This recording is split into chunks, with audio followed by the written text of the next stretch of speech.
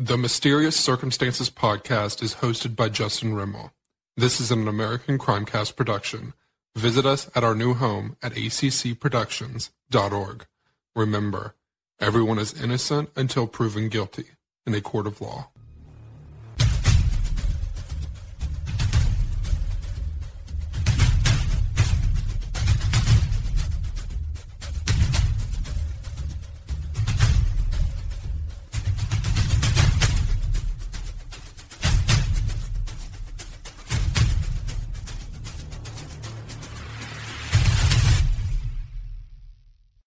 What I saw back then was evil. And it was a darkness. It was something that was unexplainable. Droplets would come from the floor, absolutely defying gravity. Truly amazing. It just flung them back. What was doing this? There was no shadow of doubt in my mind. I was in the presence of evil. The whole atmosphere about him was just eerie. You knew that something was not normal. There was an evil presence around him. This was so abnormal that we felt that the supernatural was present. I was a cop at the scene, and they were looking to me for some help and a sense of direction of what to do. I had no answers for it. Something's wrong, and it wasn't the house. I knew that. When I looked at him, I felt suspicious. Don had come in that day, and all of a sudden it's raining in our house. It was just beyond belief. I was scared to death. It just heightened my belief that it has to be the devil. Hey everybody, welcome to Mysterious Circumstances. I am your host Justin, and for those of you who did not know, I am back. It's been a pretty crazy road the last couple months, trying to get everything back to normal. Got a great case for you today. I will say that it is not a true crime case, but it is a badass one nonetheless. And you guys know I wouldn't come at you with anything weak. So, before we get started, I do have to say I lost all my subscribers and all my reviews from iTunes when I switched my feed over. So if you want to resubscribe, maybe leave another review, that would be awesome. It is definitely not required, though. Let me grab a drink of this rum and coke right quick. Alright. Get ready to get this show on the road here. Our story tonight is one somewhat of the paranormal, but it is one of the most well-documented poltergeist cases ever. And the reason that this case is so awesome is because nobody has been able to prove it wrong. There are several witnesses, over a dozen, that saw all these occurrences happen. And 75% of those witnesses are uniformed police officers that have nothing to lose, have reputations to kill by lying about some shit. So with all that out of the way, let's go ahead and get started with the case of the Rain Man, Donnie Decker. So in February of 1983 in Stroudsburg, Pennsylvania, Donnie Decker, who was age 21 at the time, was actually serving 1 to 2 years in the county jail there for receiving stolen property. Now, Donnie, from all accounts that I've read, wasn't really that bad of a kid. He just kind of got mixed up in the wrong crowd. I mean, receiving stolen property, that shit could happen to anybody, alright? You know, he wasn't that bad of a dude. He was very quiet, very introverted. The warden says, he was a pretty quiet kid in there. Didn't cause any problems, minded his own business. So, he's serving his time, like I said, 1 to 2 years for receiving stolen property. And he gets word that his grandfather died. Donnie and his grandfather did not have the best relationship. It is my understanding that from about the age of 7 until whenever Donnie reached into adulthood, his grandfather had actually abused him. Now, there's no specifics on any kind of the abuse. Donnie will not go into detail on that. Yes, Donnie is still alive, and most of the witnesses to this occurrence are also still alive. So this is from a lot of their mouths and his mouth. What the jail does is they give Donnie a weekend furlough. Now, weekend furloughs usually are for servicemen to get, like a 3, 4, 5 day leave if something happens. Well, they also do this in jails as well. So they go ahead and give Donnie a few days off. Now, it's hard telling how much time he actually got off. I've heard anywhere from 3 days to several days, as much as 7 days. I'm going with the 3 to 4 day window because the chain of events that happened, as described by the witnesses and Donnie Decker himself, only happened within a few days, 3 or 4, so that's what we're going to go with. So Donnie gets out. His mom wanted absolutely nothing to do with him, did not want him staying at her house. While arriving at the funeral, he knows that. He's got a lot of emotions going on right now. And he's sitting around, this viewing, and he's hearing all these people say all these good things about his grandfather. And he's just got a tsunami of emotions going on because he literally hates this man. He himself said that he wanted to go to the funeral just to make sure that he was dead. That is how much he hated this man for what he did to him when he was a child. So while he's sitting there listening to everybody say all these good things about his grandpa, and he has all these other experiences with his grandpa, he decides to get up and leave. Now, he can't really go anywhere because his mom won't take him in, wants nothing to do with him. So some family friends decide to put him up while he's out on his furlough. Now, those family friends are the Kiefers. Their names are Bob and Jeannie. Now, Jeannie had actually worked with Donnie's mom. That's how they knew each other. And they had known Donnie since he was a kid. And, Bob Kiefer even says, and Jeannie too, they're like, he was a really good kid. He just got mixed up in the wrong crowd. We were more than happy to take him in, while he was off. So, Bob knows that there was some bad blood between Donnie and his grandfather, but Donnie would never really talk about it. He knew something had happened, something had gone on there, but Donnie never really opened up to anybody. So, they kind of, don't really say much to him. Not really too much is going on right now. They go in the house for dinner. Well, Donnie goes upstairs to the upstairs bathroom to wash up for dinner. Now, this is where everything starts getting pretty crazy. Donnie claims that he goes upstairs to the upstairs bathroom to wash up for dinner. Now, while he's up there, what he says happens is that he just feels like he goes into the bathroom and he feels like all the air coming out of the room. He said it felt like a vacuum just sucking all the air out. Well, he says he starts getting dizzy, like he's having some sort of a panic attack or something like that. Well, as he's kind of freaking out a little bit, he says he sees a face in the window. He looks over at the bathroom window and sees this face. Now, the face he describes is that of an old man wearing a crown. And he says it scares the living shit out of him. And he says all of a sudden, he feels these scratches go up his arm. So he looks at his arm, and he's got 3 scratches on his right wrist, going from wrist to elbow, that direction. They are not going across like you're slitting your wrist. It's like 3 going straight down. Now, as we all know, all of us who enjoy the paranormal and movies and all that good stuff like that, something like that would suggest malevolent spirit. Whether you believe in that stuff or not, I'm just giving you the information. So Donnie's up there and he's freaking out, okay? He really doesn't know what to make of anything. He feels like he's being attacked.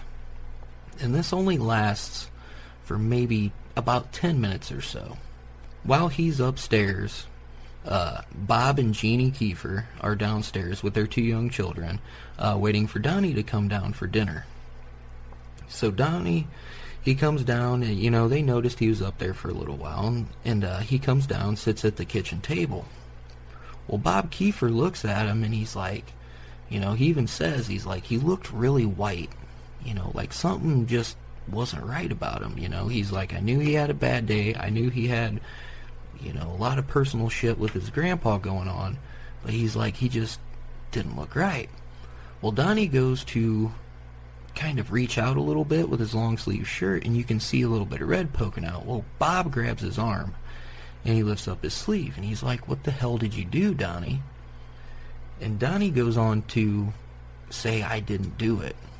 I don't exactly know what happened, I didn't do it. Well, Bob's sitting here looking at him like, what the fuck are you talking about, man? So Donnie goes on to explain what happened to him in the bathroom, and pretty much tell Bob about his quote-unquote attack. Bob listens to him. He really doesn't say too much. He thinks it's a little strange. So, they go ahead and finish dinner, say everything's fine.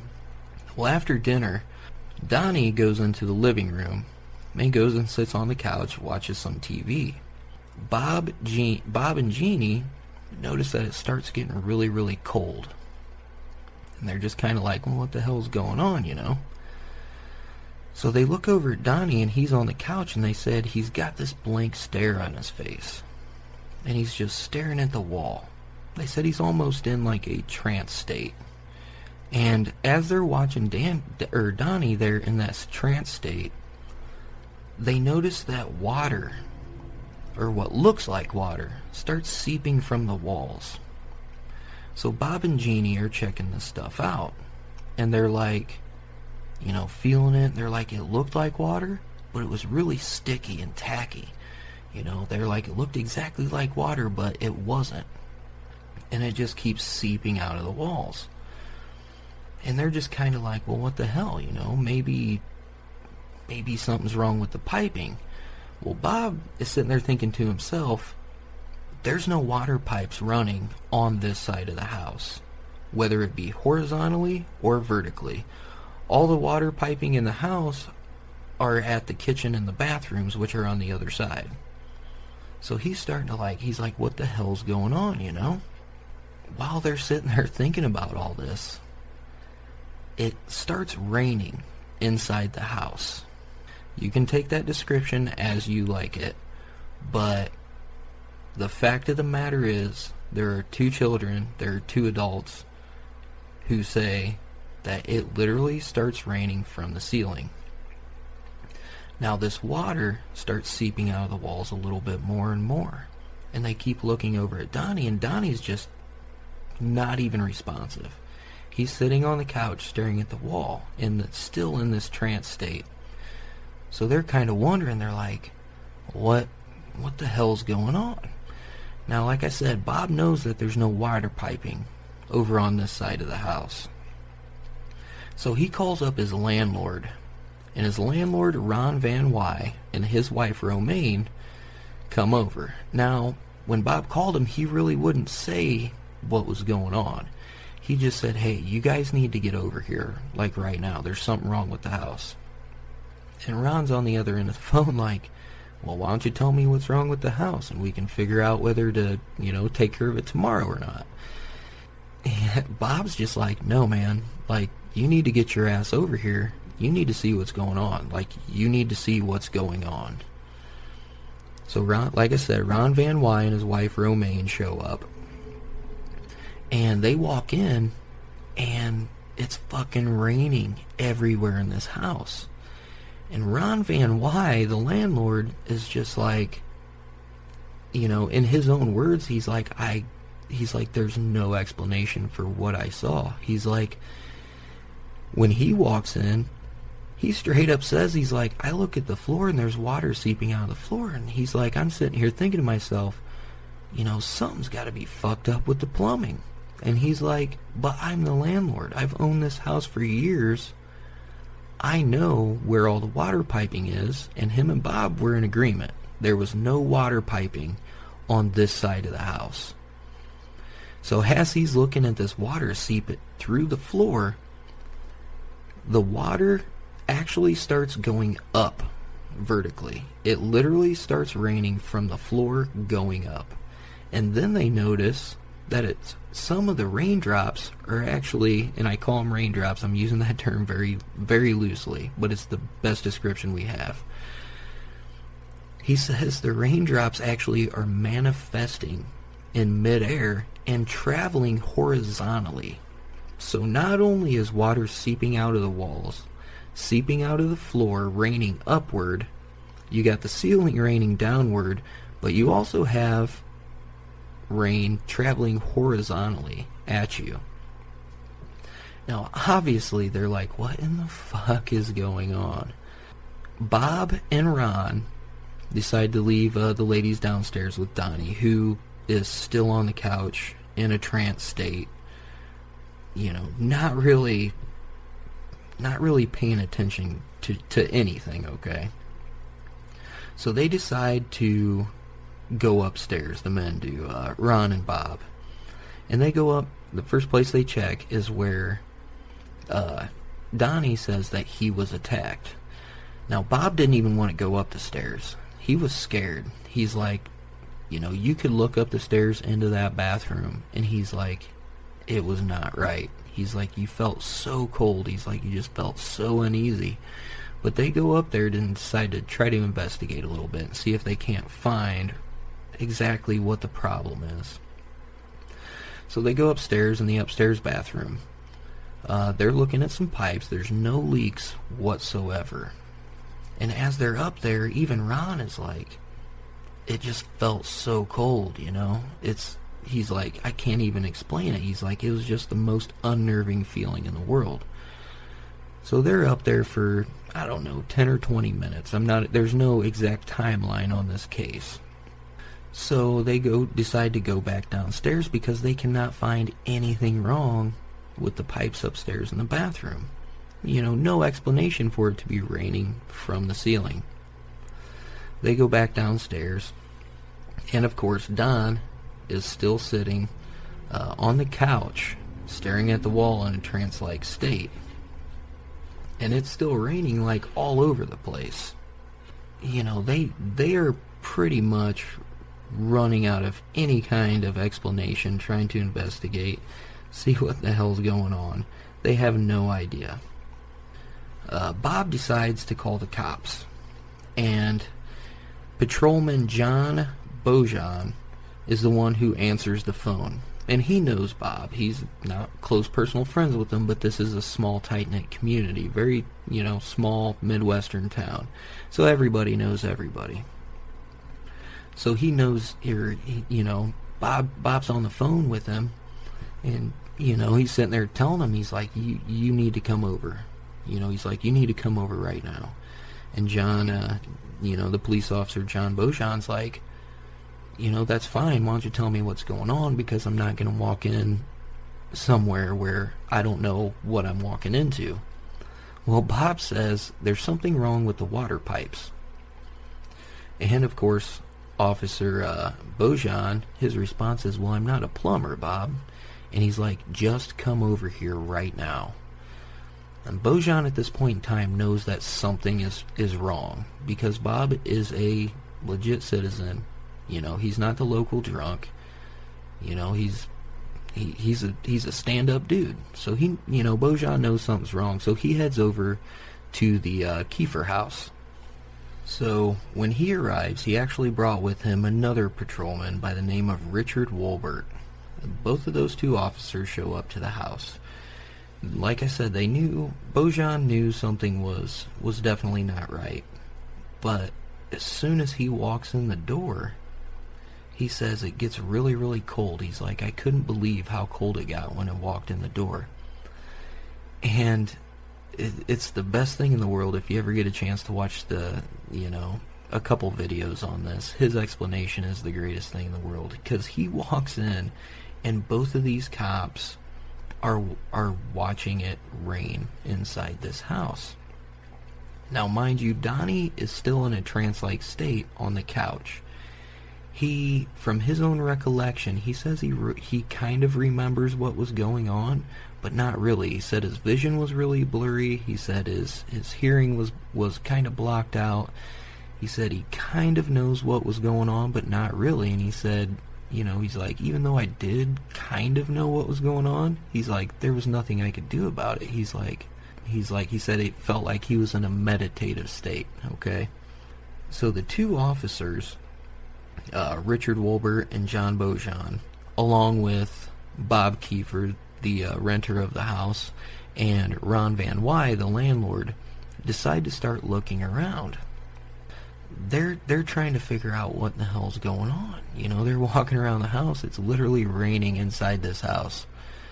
As they're standing there, we have Ron and his wife Romaine. We have Bob and Jeannie Kiefer. And we have Officer Beaujean and Officer Wolbert standing there. And he said they're kind of standing across from each other. And John Beaujean, the police officer, says, I couldn't believe what I was seeing. He said there was water. He's like, it was raining up towards the ceiling. He's like, it was raining down towards the ceiling. He's like, at one point in time, he's like, this big drop manifested right in front of me and traveled through the living room horizontally, through the dining room, still going horizontally. And he says it goes into the kitchen and around the corner where he lost sight of it. They're freaking out. Okay, everybody in this house, it's pretty much sheer panic at this point in time. Donnie, sitting there on the couch still in his trance-like state, not really doing shit while everybody else is freaking out. So they decide to investigate a little bit. The cops and the two men in the house decide to investigate. And they suggest that maybe the Kiefers and take Don and go to the local pizzeria to just get him out of the house while they can try to investigate and find out what in the hell's going on. So the Kiefers and Don leave to go to the pizzeria. Now, I've heard two separate accounts. I've heard the pizzeria was, locally, maybe a car drive away within walking distance. I've also heard that it was directly across the street. Now, at this point in time, this is over the course of probably 3 to 4 hours. Like I said, there's no exact timeline on these events, which really sucks. It is extremely well documented, and I'm sure somewhere you can dig some shit up on it. But the story of this was so amazing, I kind of had to, get more into the story and get as much info as I could. So they leave to go to the pizzeria. Now, Officer Beaujean, Wolbert, and Ron Van Wy, and Ron Van Wy's wife, Romaine, notice that as soon as Donnie leaves, it stops raining. They said literally in front of your eyes, everything stops, and all the water, or what they think is water, starts drying up right there as they're watching it.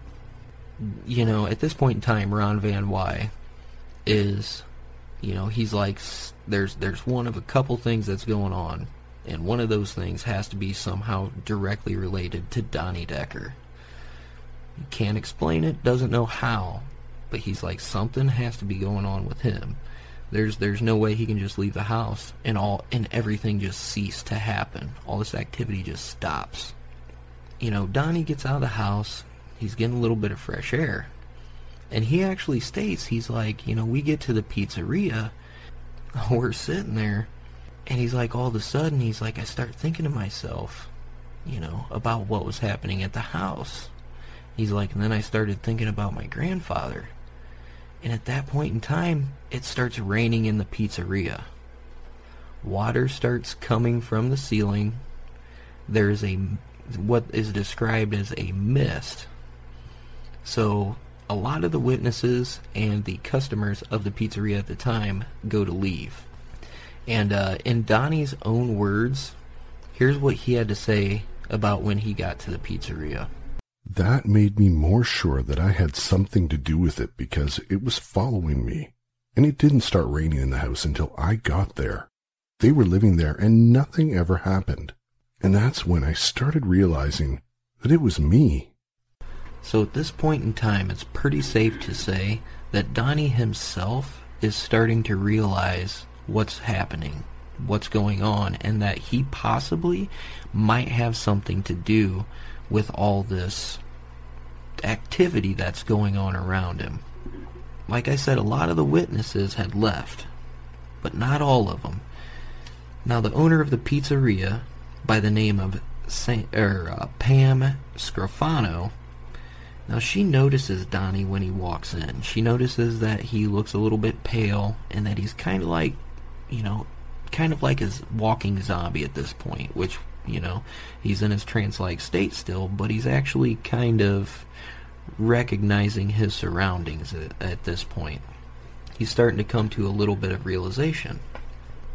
It's sitting here raining inside this pizzeria, and Pam, the owner, is like freaking out.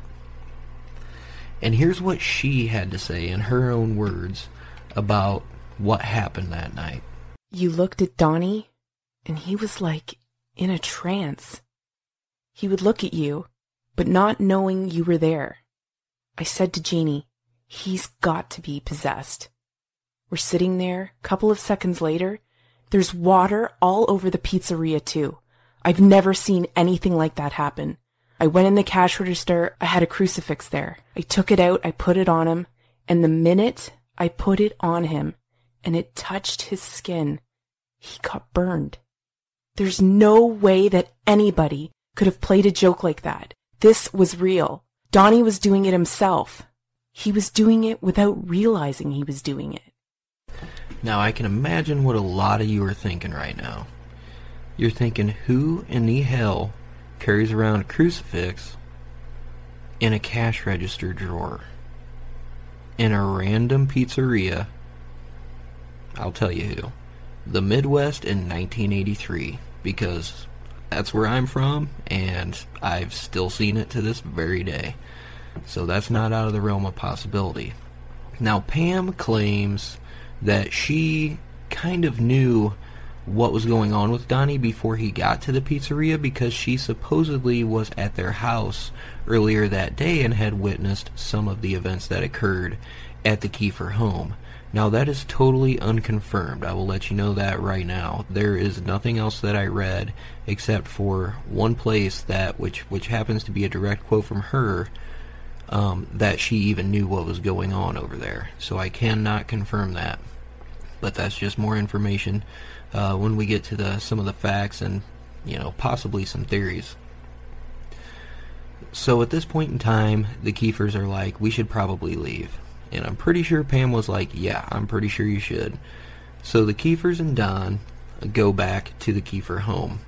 Now at this point, when they get there, the two officers had actually left.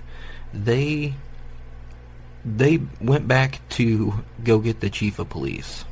Now the chief of police, I believe, is still unnamed. I'm not 100% sure. He did not want anything to do with any kind of interviews, any kind of anything. Because I will say this, there are two TV shows that actually did episodes on this, one of which being Unsolved Mysteries, the other one being Paranormal Witness. The chief of police did not ever want to be interviewed, nothing. So I have no idea who this guy was. I didn't look that far into it. So I can't really say who that was. But the two patrol officers that were there, they actually left. After they investigated the house, when Donnie and the Kiefers left, and all the activity subsided, they decided to go back to their precinct. Well, when Donnie gets back there, this is when all hell starts breaking loose. And at this point in time, I'm going to have to take a break to go get another drink. I'll see you back here in a minute. Okay, so Donnie and the Kiefers arrive back at the Kiefer home.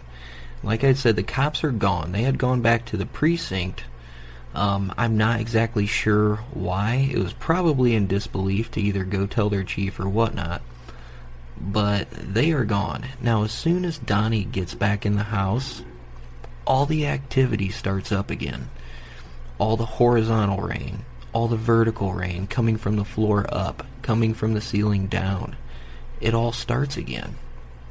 So they're pretty damn sure that Donnie, there's something wrong with him, or he is playing the greatest prank ever known to man, okay? So the two gentlemen, Ron and Bob, go to try to investigate again, and they actually go call the cops back because they don't know what in the hell to do. So while they are calling the cops back and trying to investigate a little bit more, the two wives, Romaine Van Wy and Jeannie Kiefer, they take Donnie into the kitchen and they kind of corner him in the corner, and at this point they are freaking out. They have no idea what in the hell's going on. And they're sitting there pointing their fingers at him. They're like yelling at him. They're like, Donnie, knock it off. Make this stop now. We know you're doing it. We know you're playing some kind of prank or something. Knock it off, Donnie. You're scaring everybody.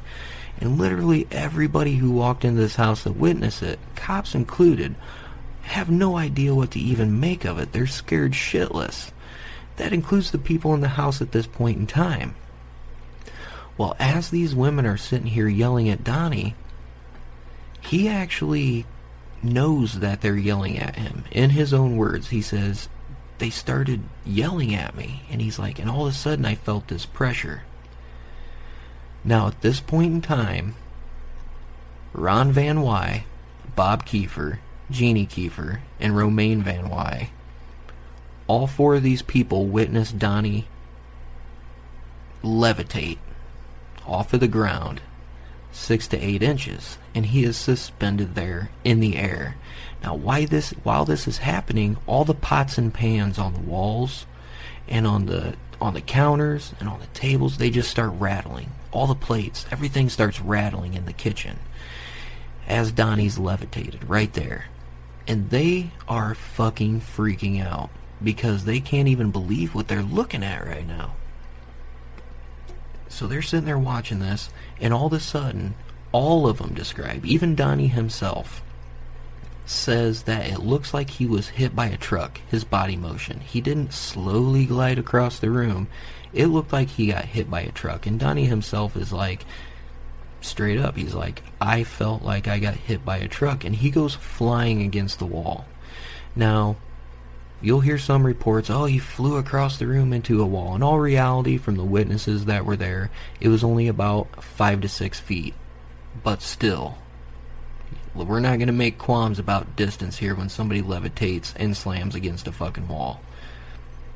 So he slams against the wall, and he, kind of slides down the wall, and he's sitting there on the kitchen floor. And the pans and the pots and all the plates, they stop rattling. And Donnie, at this point in time, kind of, he gets his feeling back, I guess you could say. He, kind of snaps back into himself. He's out of his trance state a little bit. But he also notices on his arm, there are 3 more scratches in the shape of a crown. Now, at this point in time, Donnie is sitting there, and he's like, for some odd reason, he comes to a realization that this has to be my grandfather trying to hurt me again. Because he has, for the most part, known what was happening around him. He could not control it, obviously, and he says at some points in time he can remember better than others.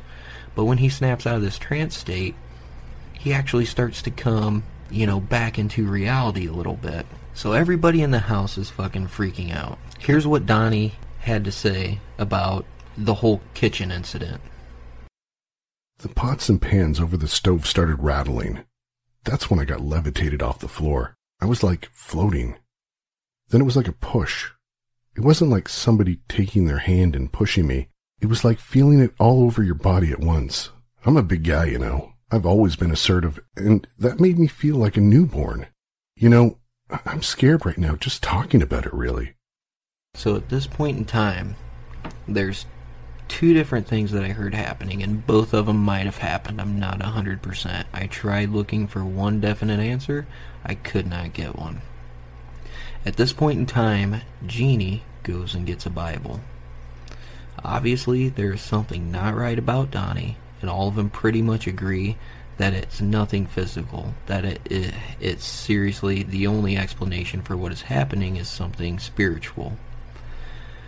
So Jeannie starts reading from Psalm. Now, I've heard a lot of mixed stuff on what exactly happened, but for the most part, Donnie, while she's reading Psalm, starts going into convulsions.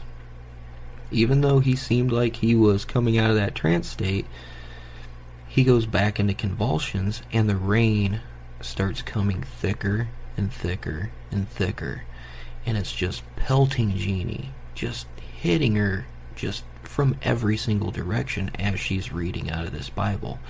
Now, at this point in time, Bojan and Walbert return, the two police officers that were on the scene. They return with the chief of police. The chief of police walks in and is immediately soaking wet. And this is not from his words, this is from the two officers that were with him, which was Bojan and Walbert. And the chief just has no way to really, he has no comprehension on what's going on. He pretty much says that this is a straight up plumbing issue. We do not need to be here. He orders his men to leave, and he leaves as well. But before he actually leaves, he tells his men not to file a standard police report, which is total procedure. You know, they file police reports for everything, alright? He tells them not to file anything. So the three officers leave. There's really nothing they can do. Bojan actually said himself, he's like, I felt bad for like leaving them there because I am that person that is supposed to, you know, have guidance, that is supposed to know this. He, you know, it's, he's like, I just felt bad. So all three of the police officers leave. And Donnie just doesn't seem to be getting any better. The rain starts getting harder and harder. And this is over the course of quite a little bit of time. This is probably in the early morning hours of the next day at this point in time. So they decide, Bob, I believe, decides to try calling for a priest. There is absolutely no priest in the area that will handle this. The main reason being that there is a strict and very meticulous procedure and all that good stuff for the Vatican to approve an exorcism. You can't just call up a priest, he comes over, does an exorcism. This ain't the fucking movies. A priest has to get permission from the Vatican, and a lot of shit has to happen in order for them to get that permission. So the best thing that they can get is an evangelical preacher.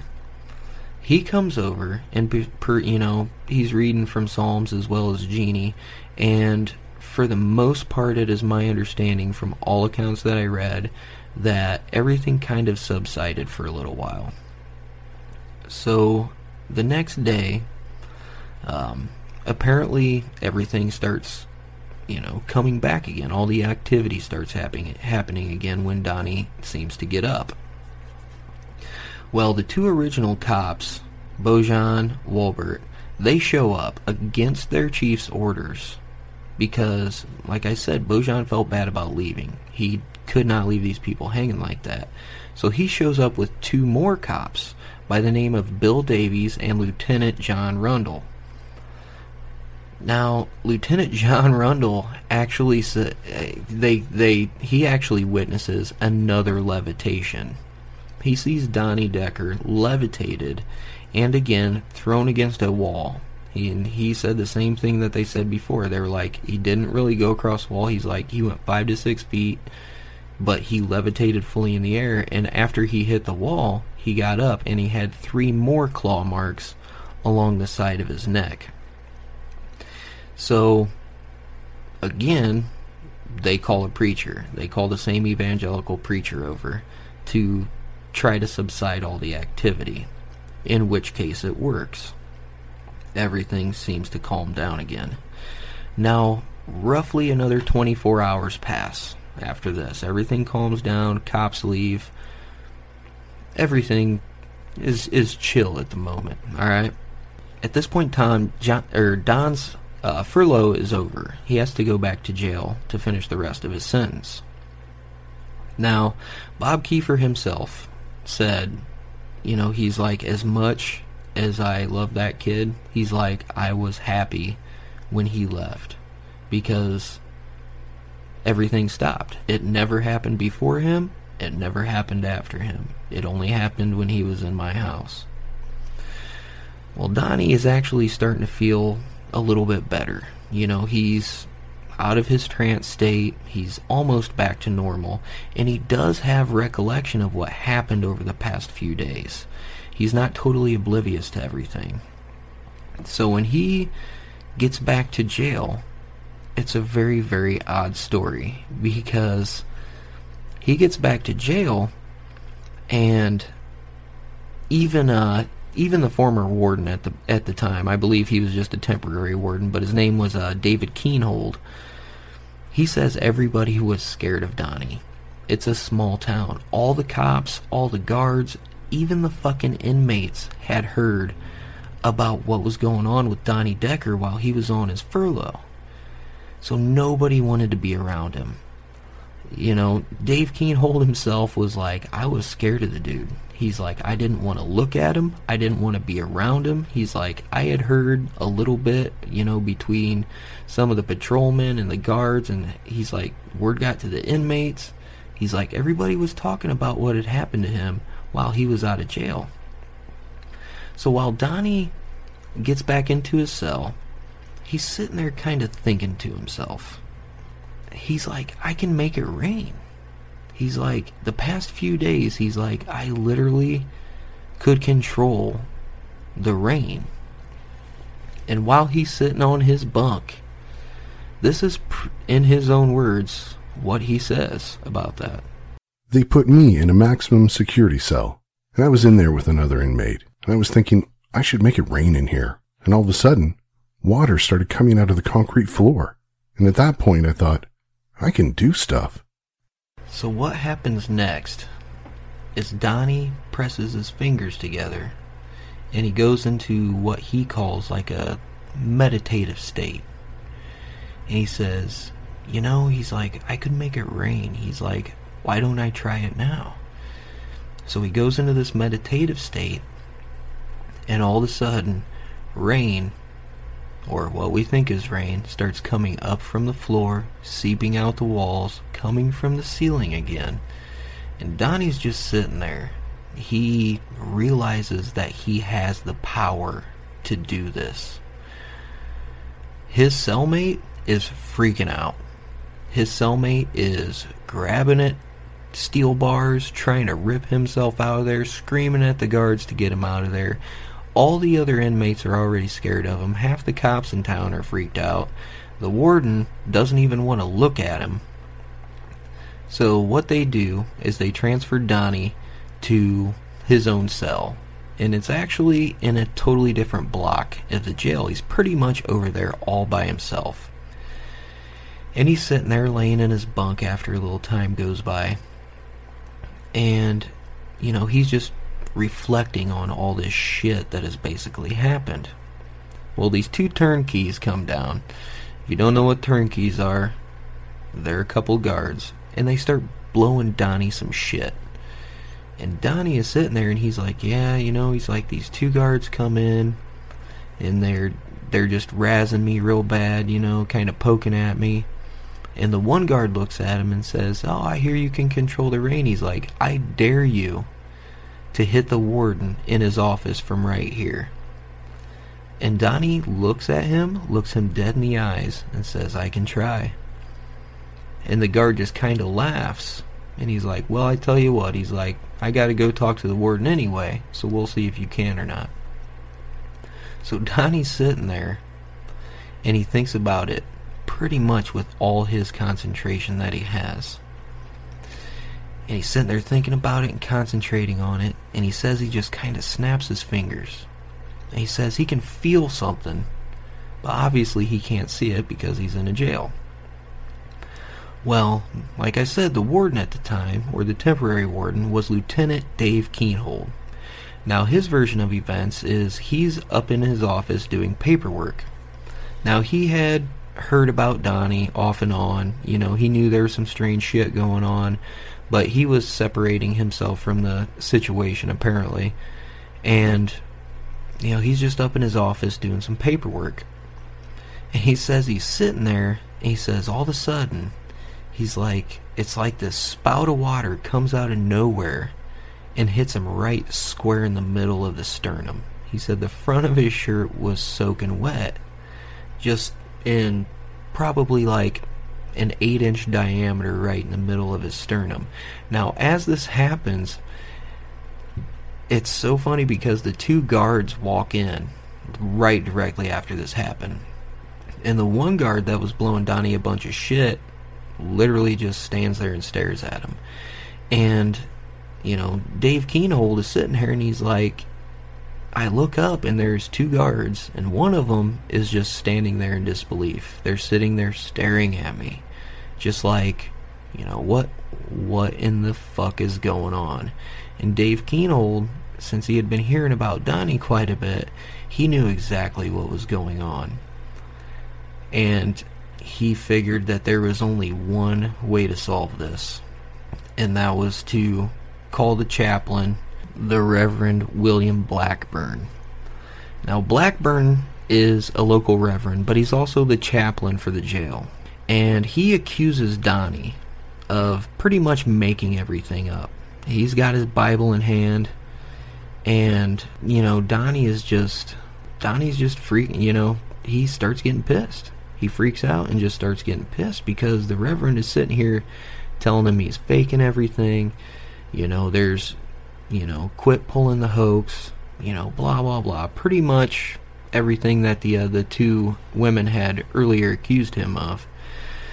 So Donnie gets mad. And what happens next can only be described in the Reverend William Blackburn's words. This is a direct quote from him about the incident. All of a sudden, his demeanor changed, and the smell came into the room. Nurses and doctors, medical people. Say when you walk into a room where someone is dying with a cancer or something, usually there's a smell. You can tell when you walk into the room. I smell the smell like that multiplied 5 times at least. Evil, foreboding. He raised his hand and rubbed his fingers together. And all of a sudden, it started to rain. It was like the devil's rain. It was a mist.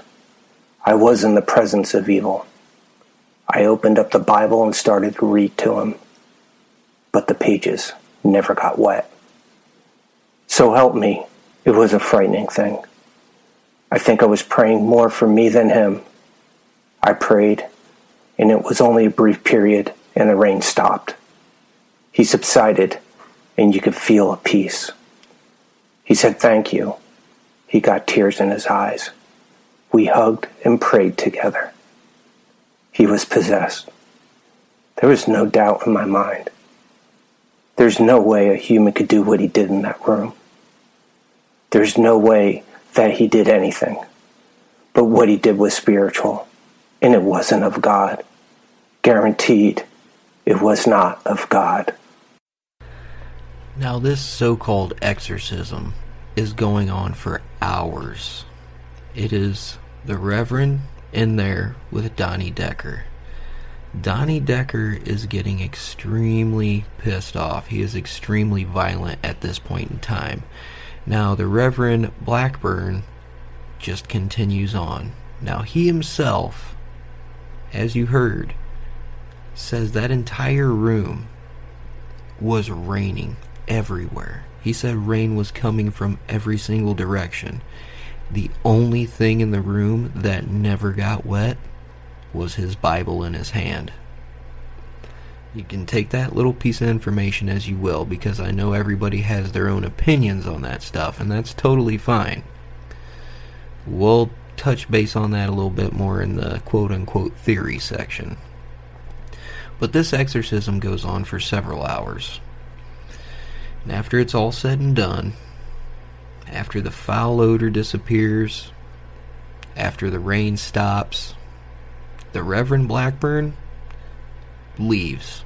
He's pounding on the door to get out of that room because he is done with this. He walks off.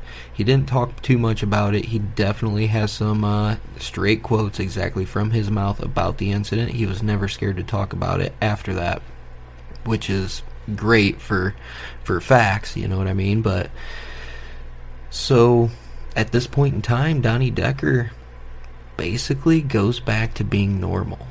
He says all the feelings, all the anxiety, everything that he had of that nature just goes away, and he feels at peace with himself. And at that point in time, he said everything just kind of goes back to normal. He, serves his time, and when looking back in retrospect, this is what he had to say about the whole event. So, now you have all the information that I do. You have all the facts.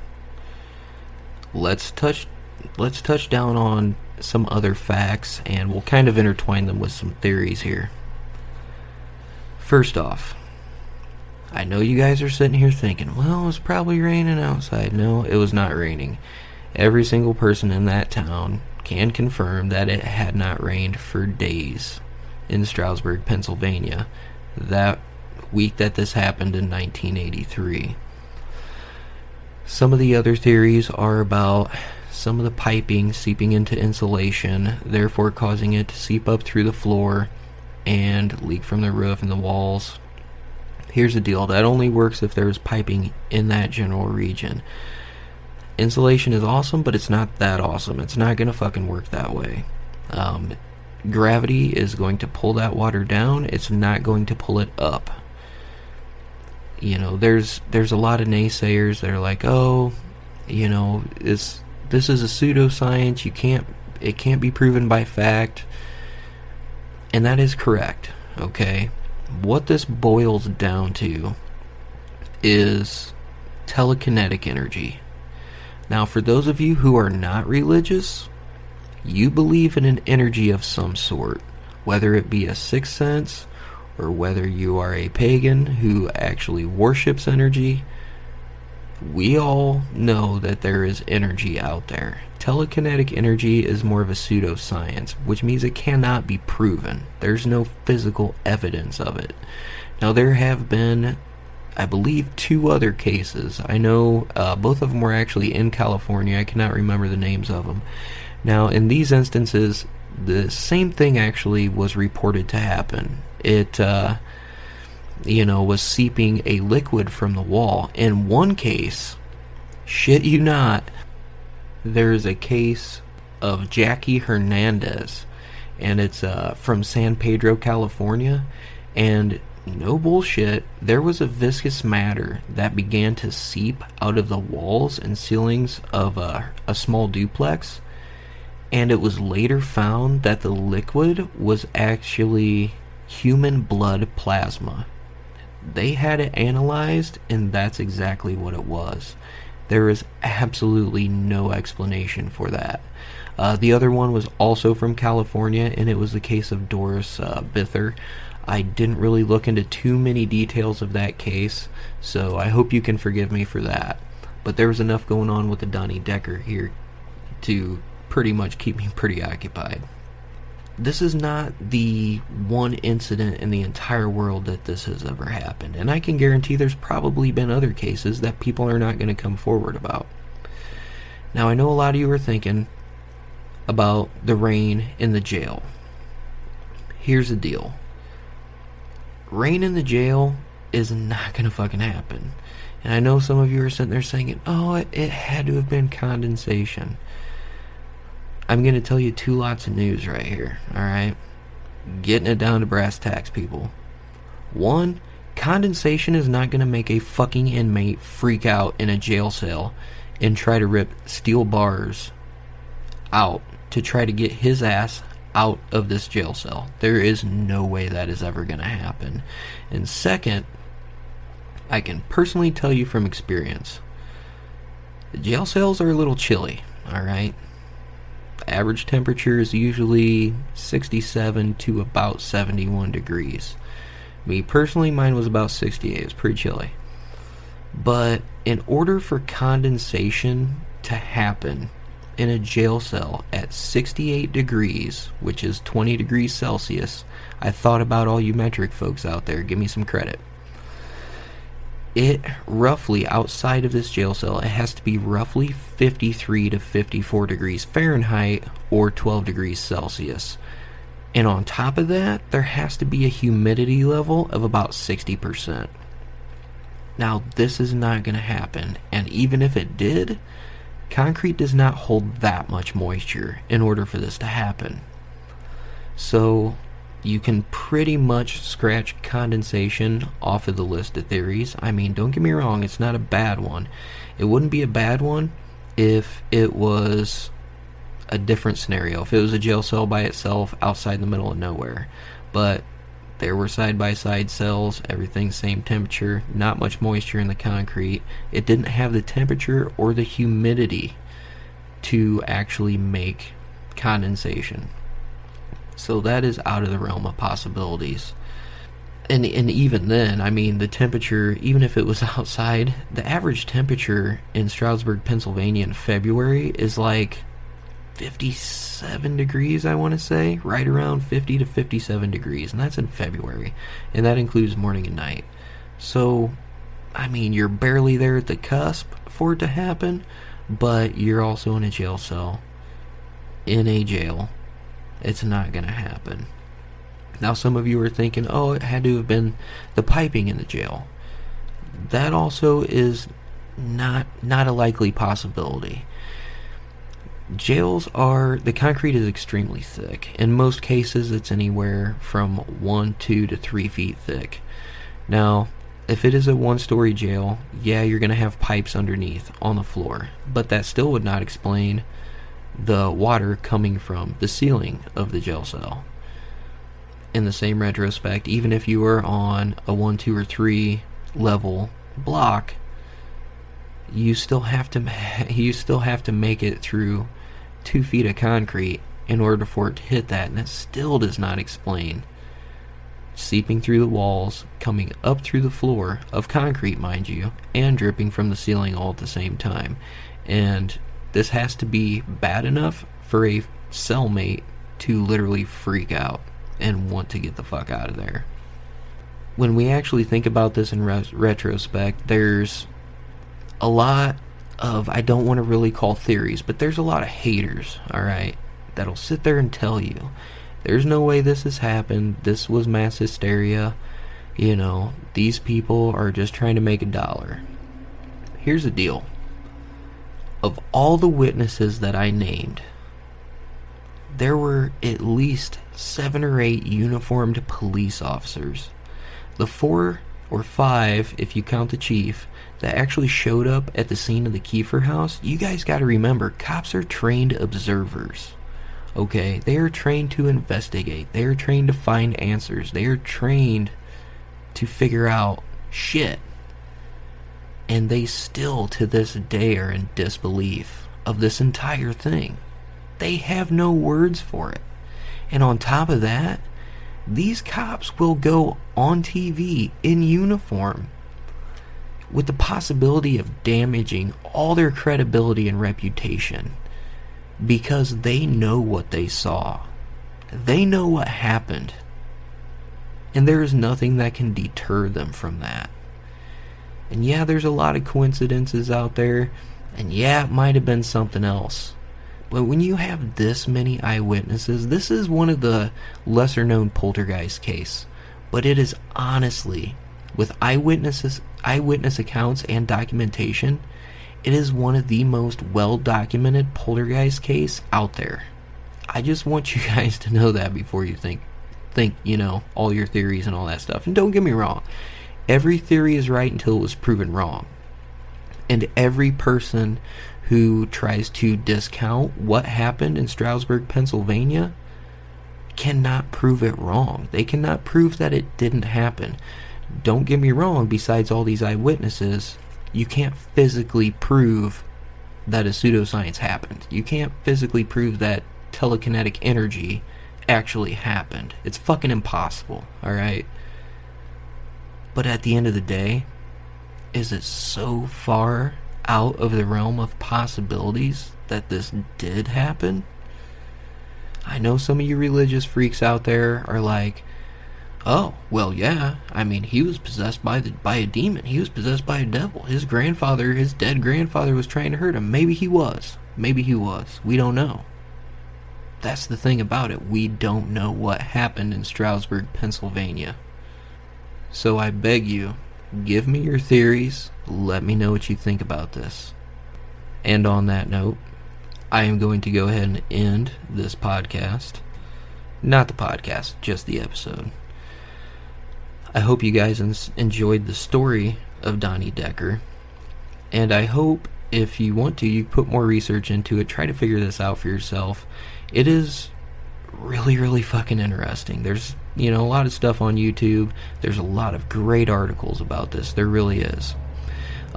Since this has happened, Donnie has almost stayed out of trouble. I believe in 2012 he caught an arson charge, which, ironically enough, the headlines are in, Rain Man charged with arson.